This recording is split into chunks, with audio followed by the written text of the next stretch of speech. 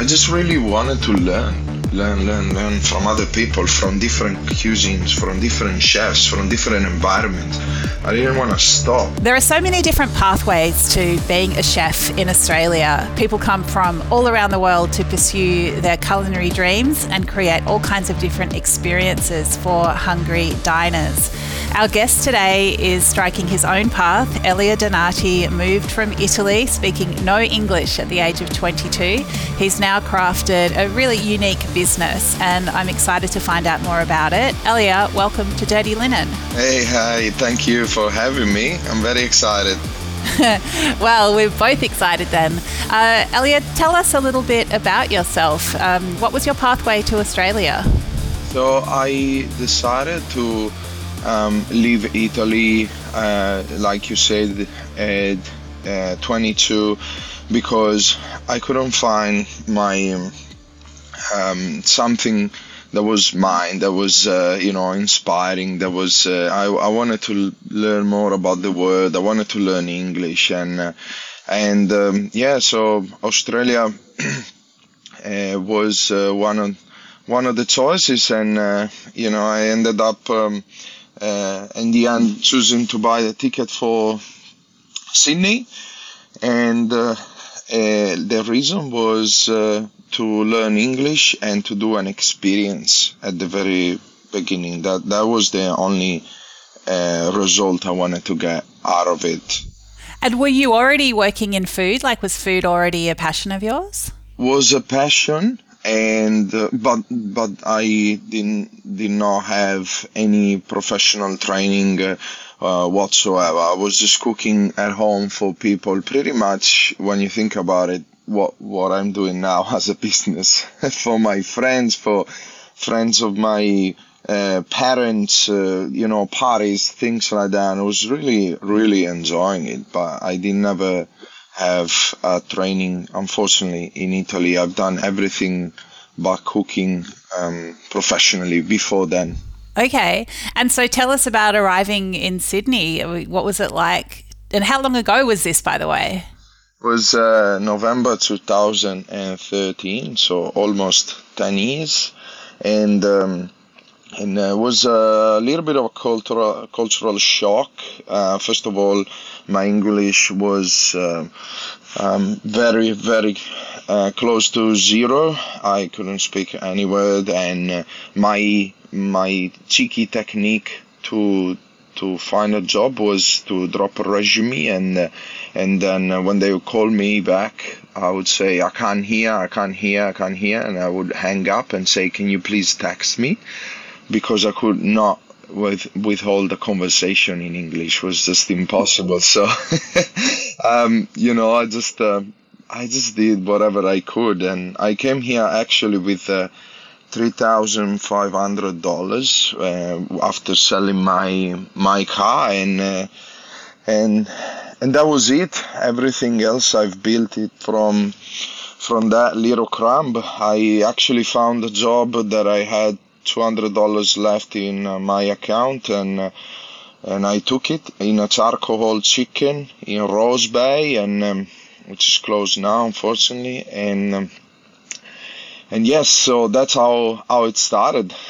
That's how it started, because I couldn't speak, so I thought I might have to do something with my hands, because otherwise I don't know what I'm gonna do. Your hands can speak all languages. Yeah, and probably that was meant to be, because that was just what I was able to do, what came naturally for me. And was it working in this charcoal chicken shop that made you think, this doesn't have to just be something I'm doing for cash. This could be something that I could turn into more of a vocation? Yeah, absolutely. It's always been so inspiring, and they were Asian people, and Asian are very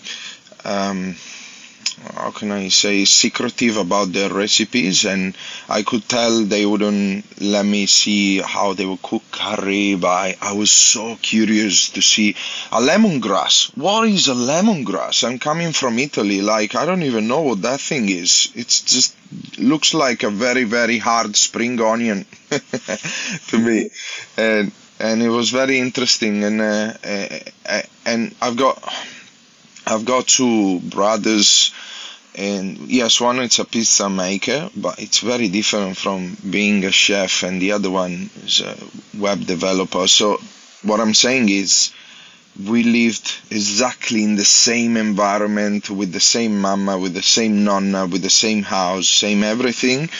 But that means there was more ingrained into me, was more in my blood, if you know what I mean. I was more meant to follow the food path, if that makes sense. Yeah, absolutely. I mean, food can really hook you in. So, what happened? How did it all progress? So I came here with my ex-girlfriend, and she really wanted to travel, and I was job, busy, busy, busy, and she said, no, we need to travel. So she made me buy a van, and that was really good because we traveled in a van in Australia, and it was really, really beautiful. We saw the coast, we came to Melbourne. We didn't like Melbourne, we left immediately. No offense. And no, obviously. And no, but you need to live it to love it. And then we left and we went back up to Gold Coast, and obviously you fall in love immediately. Everything is shiny, parties, beaches, and sun, waves. Like, how can you not like that? And so we stayed there for a few months. I did some pizzas there, and then my nonno found me a job in Italy, and I said, well, maybe my adventure was meant to be like this. So I went back to Italy, and 1 month and a half later, I was back in Australia. I just didn't like it. Once you see Australia, in my opinion, you can't go back. It's just, yeah, the lifestyle, the nature, the everything. I was hooked. I was absolutely hooked, and I thought, if I'm gonna invest in my life, I'm gonna invest time and efforts in getting this passport, this citizenship, and so that's how it started. And I came back, and a friend of mine was working here in St Kilda, so that's why I came back to Melbourne. I signed up for a school here in Melbourne, and I came back here, and then since then I've only worked in hospitality. Actually, it came handy to me that for one reason or another, I had to change jobs quite frequently. So I might have done 8 different jobs in the past 10 years, I guess, of which even butcher. I was a butcher as well for less than a year, because I just really wanted to learn from other people, from different cuisines, from different chefs, from different environments. I didn't want to stop. And you tell me if I'm fast forwarding too much, but then a friend of mine said, well, there's people that actually do this sort of personal chef, private chef, whatever it's called thing, and maybe give that a try, because she knew I was very frustrated because I'm very entrepreneurial. I was very frustrated because I couldn't find my way into business, my gateway, and I give it a go, and I thought, wow, this is really nice. This actually brings together all my experiences with food, all my backgrounds, all my cuisines, and I get to cook for a few people and put a lot of love into what I do, and really be there rather than doing a whole bunch of dockets. And So, It's so interesting, Elia, because I think a lot of people that cook think about opening their own business. But if it's a restaurant, then the outlay and the commitments are huge. It can be really hard to get off the ground. So tell us about your business. Like, what is it to be a personal chef? Yeah, so it's very interesting because when you think about hosting a party, if you've done it a few times already, it's a bit of a headache and a lot of work. And you might end up thinking, why do I even do this? Like, I love my friends, I love my house and everything, but it's just so hard. And, I need to go grocery shopping, take time off work, cook, and make everything super perfect. Then on the night, I'm not able to engage with my friends because I'm basically the chef, and then there's all this cleaning to be done. It's just so. I thought we could fill in that gap, yeah, with this idea, and yeah. So basically, I just literally grab my bags, walk to the market, and choose the best produce that I can. Sometimes I go for a 10 people dinner. I end up going to 6, 8 different shops. I try to stick with local small family shops as well, and then go to the customer's house, cook over there, and give them an experience. Most of the times you get kids all rounded up in front of you, just literally looking at you like if you're doing something extraordinary and asking questions, really rewarding. And even adults, they film you and all of that. It's, as a chef, you feel very acknowledged, very recognized because you, that's our way to show love to people. That's my way. I find it, when I've got some spare time, all I do is I invite my friends over and I cook for them, and I literally do the same for my friends. That's my way to show love. Eh. So, what about the structure of these experiences, Elia? Could someone come to you and say, I want a pasta feast, I want a seafood feast, I want, something. Yeah, can you tailor the menu to suit? Yes, absolutely. I can take advantage of all the experiences that I've done. I've worked with Asian chefs. I worked with a Japanese chef. I worked with Spanish, French, Colombian, and obviously Italians. So I've got a whole bunch of menus on the website that are really good examples of what I can do. And I'm very honest with people. With Italian and few other cuisines, we can go crazy. With some others, like Japanese, I've got more of a basic knowledge. And yeah, you can choose the menu, you can choose the type of service, you want it shared, you want it all individually plated. Depends on the tone that you want to set to the night, and that food will be cooked, served to you to the table, so you actually, get to enjoy the night. Pour yourself a glass of wine or a drink and spend time with your friends. And I also do all the cleanup at the end, so it's really the gathering, the socializing, it's really taken care of. Plus, sometimes people want to do classes. So because I was a butcher, we've done some sausage making class or meat related classes or barbecue or pasta classes, team bonding, and all these sort of things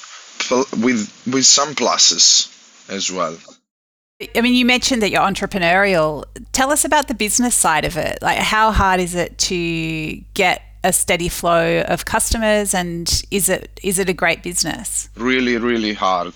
Yeah, it is a good business. I'm still learning about it, and for the way I see it and I do it, it's a bit of a roller coaster. So there are months in which you cannot breathe, you don't have time for anyone, and there are months in which you say, oh, okay, I don't know if this is even working, and then you just realize you go through a bit of a roller coaster because of many things, school holidays or public holidays, and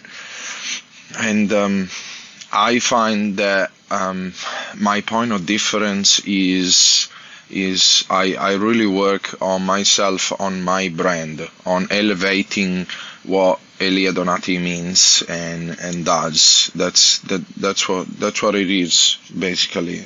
A bit like an artist, like a singer, basically. You more than buying a restaurant or having a lot of other chefs below you or with you.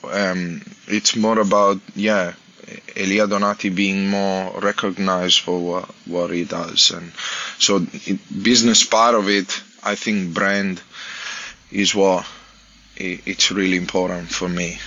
So what are some of the tips that you could give to somebody else who's thinking along these lines? Someone's thinking, well, I want to be recognized for what I do. What are some of the branding tips you could share?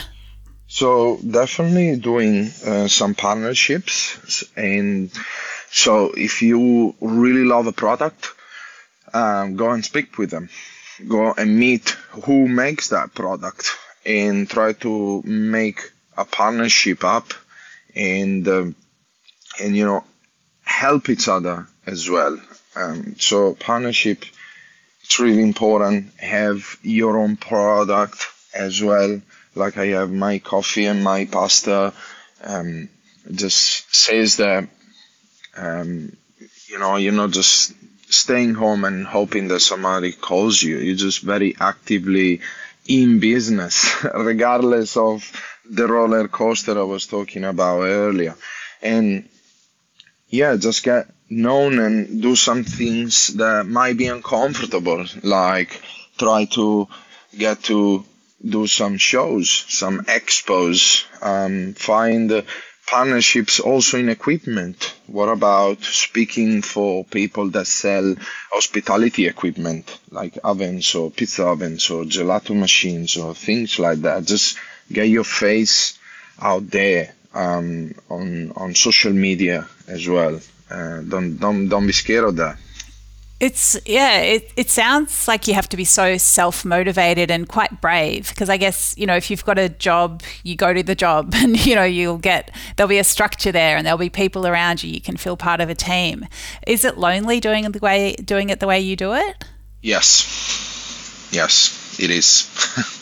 It is, especially for me. That's the very, very important aspect of my Australian journey, if you want to call it. It's better now, but I've had a few very lonely years. I could not find very strong relationships and friendships for years, and a lot of people, they just don't stick with you business wise either. Like when they tell you change your circle of influence, you have to literally do it. Just strip everything and do it from scratch again. That means that if it's not worth or you're growing apart from a friendship, and on a Saturday night it's either going out with that person or staying home, just stay home, because you need to find ways to meet other people that are more in line with what you want to achieve and do. And finally, I can say now I'm surrounded by all these kind of people, and all the conversations that you start having are way better and more in line with what I want to do, I want to achieve, and I think that's the most important thing, like your circle of influence, and that is what gets you out of the loneliness and or when you feel like business is not good or is not this or not that or you are going through this or that, you talk to these people and you see that they actually have done it exactly the same way. They've gone through the same challenges. But if you're talking to someone that has never gone through those challenges, how are you gonna get the answers that you need to succeed? You see where I'm going with this? Yeah, absolutely. I mean, what I'm hearing from you is there's a lot of very hard-won personal growth. Yeah. How do you look back on your journey to this point? I sometimes I forget to do it, and I had actually a bit of a moment when um, the end of last year we filmed a really high quality video. Um, you can see on YouTube or on my Instagram bio, and like we had the best location, a beautiful house, the best people, and it was very genuine. They were not actors or anything. It was just really good people that wanted to enjoy a night with me, and I wanted to showcase what I can do, and so when I saw that video with the music, with exactly the message in it that I wanted to show, because I said to the guy, look, we need to show emotions. We need to show that people really enjoy not just the food, but the company, the night, the vibe, the everything. They're not there for food. They're there for the experience. When I saw that, I actually, I actually was in an, I had a few tears. I thought, wow, I made this. I got up to here, and that was huge. Was huge. I actually stopped and I said, you know what? I went pretty far. It's awesome.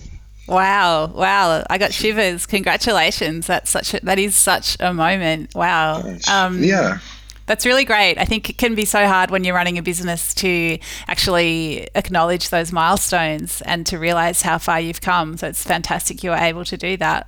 yeah. You have to, and you have to look after your mental health and your physical health because you're your best player. If your best player parties and eats very unhealthy and does unhealthy things, it's not gonna perform. And so you just have to look after yourself, and that as a part of that, you need to stop sometimes and look back and think, okay, wow, this is awesome. If I put the same effort, I might achieve what I've got now in mind, and then in a few years you look back again. And Yeah, step by step. Elia, are we allowed to talk about the secret dinners? oh, yeah, we can. Yeah, so this is, by the way, something that came out of a low moment, a pit of my business journey, a moment where I wouldn't get any calls, and I thought I gotta invent something. I deal with a lot of people that are very comfortable with money and very wealthy. What can I give him? What can I give to them that they don't, have? And I thought, okay, they like something that it's very exclusive. So I thought, why don't I make a secret dinner? So people that are in my circle, um, they get invited, and they can invite a few friends, and that's it. We're not gonna advertise this. It's gonna be a secret. It's gonna be a secret, and then the whole concept came up and I started doing a secret menu. So they wouldn't know, they would have pretty much a little bit of an idea of what it is, but they don't know what's coming until the night. And they don't know the location until a few days before. And that builds up a bit of a hype, basically. And so they just wait for it. And I've got, yeah, this group of people that basically just wait for me to let them know when it's the next one. And they know I want to keep it to a small group. So I'm gonna cap it at a small group. So yeah, they just book it in as soon as possible. So it was interesting move. What's the feeling like for you to put these events on? uh, it's very very rewarding because you can see that what you do gets recognized and people like it, even, and they trust you. That's the main thing, because they don't know anything. They don't get to say, oh, I want salmon, oh, I want lamb, or oh, I want this, or I want that. Obviously we've got to cater for dietary requirements, but that's all we're gonna do for them. We're not gonna give them many choices like if you go to a restaurant. So they just gotta trust me, and it's unbelievable to see the reactions and how rewarding it is at the end of the night. Plus, with something I haven't mentioned, and we do at the secret nights, the secret dinner, is I like to support local artists as well, small ones, because it's very hard for them to get started, like a guitarist player or a guitarist and a singer or a belly dancer or these kind of things. And we support artists as well. So there's a lot going on, and every time they get also a few surprises happening during the night. So they're in for something, but they don't know what exactly is gonna happen. And I guess that's what it's all about. That's amazing. So, Elia, just finally, if someone's listening to this and they're thinking, well, I've got a bit of an idea and enterprise of my own, but I'm not sure how to get started, and I'm not sure if I should make that brave leap, what would you say to them? Yes, it's like you said it. It's a leap. It's a leap, and um, at the beginning, I was doing it with a full-time job. So at the same time, it was really, really hard, like going to the toilet, trying to reply to an email, trying to get on a quick phone call, things like that, sneaking out, things like that, and then it'll just become full time. Eventually, you will have to make it full time because you just get too busy. It's just a normal process, as is normal to go back to it, and nothing happens. I explain myself better. When times are tough and you need to go back to a full-time job, you're not a loser.